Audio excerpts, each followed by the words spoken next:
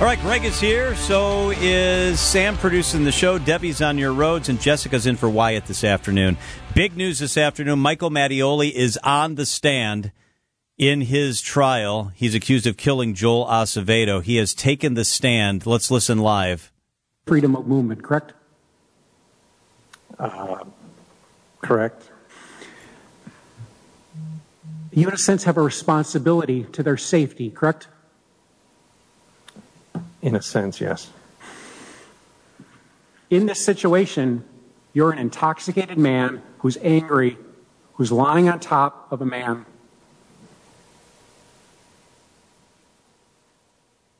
And you couldn't give an answer, yes or no, whether or not he was breathing. You simply didn't know, did you? That is what you said at that moment, correct? Well, let me just object. There are two different questions. All right, let's bring in our legal analyst expert, Julius Kim, criminal defense attorney and managing partner of Kim & Lavoie, is with us. Julius, thank you so much for being here. My pleasure, John. So Michael Mattioili is now being cross-examined. You could hear where the questioning was going there.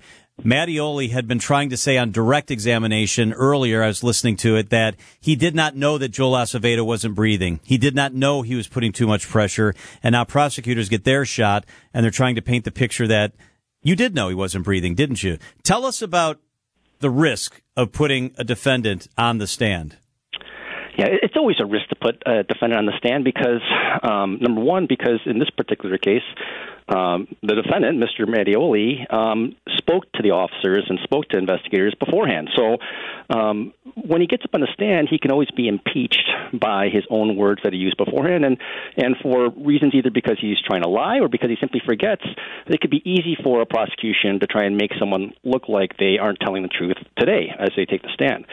Also, you just kind of never know how a jury is going to react to someone who takes a stand. You know, sometimes jurors will react on a visceral level to someone when they get on the stand, and the case can be won or lost simply because the jurors like someone or think that someone is likable or believable or not. And so regardless of the facts, sometimes things turn on those types of issues.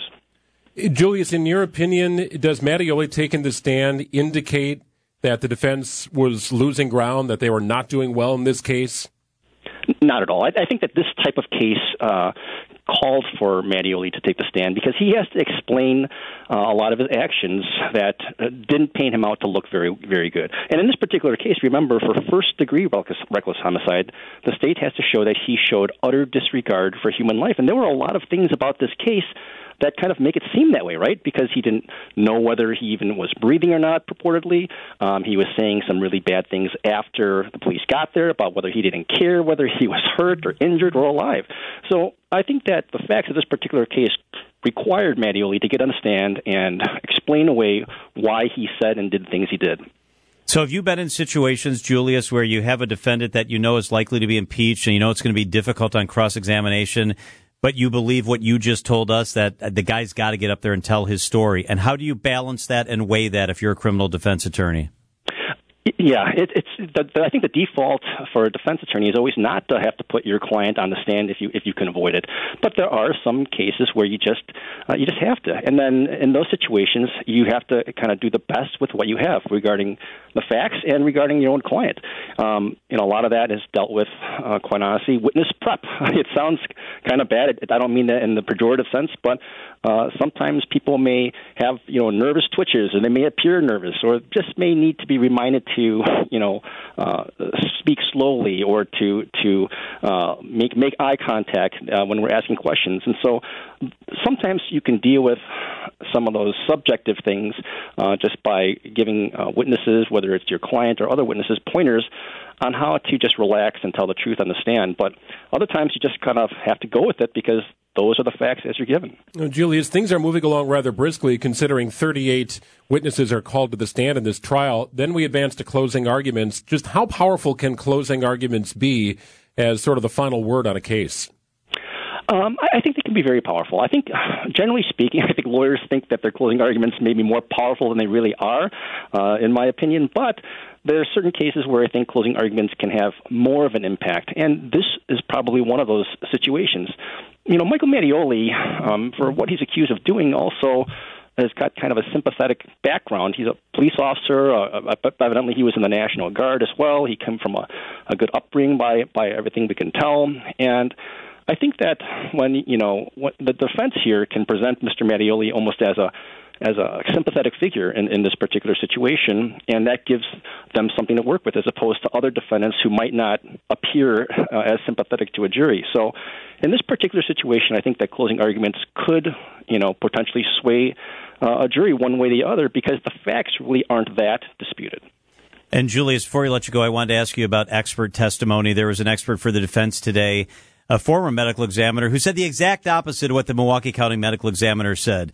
Milwaukee County Medical Examiner says yesterday, I believe there was compression, I believe there was excessive force, I'm paraphrasing, and I believe that caused the death.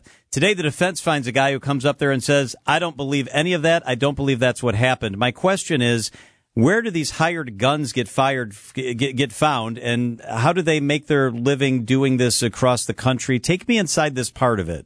Yeah, well, Jeff Jensen is the former medical examiner of Milwaukee County. He was medical examiner for Milwaukee County for quite some time, and now he's in academia, and he does do expert testimony across the country as well. So the defense got the right person, so to speak, in terms of to testify about what happened and what happened in this particular situation, in his opinion. But actually, Mr. Jensen was the one who hired the medical examiner that the state put on. So that's pretty powerful in and of itself. But there's a certain calculation that you have to make, and if you're putting an expert up on the stand, because if that expert doesn't come across as believable, then a jury is,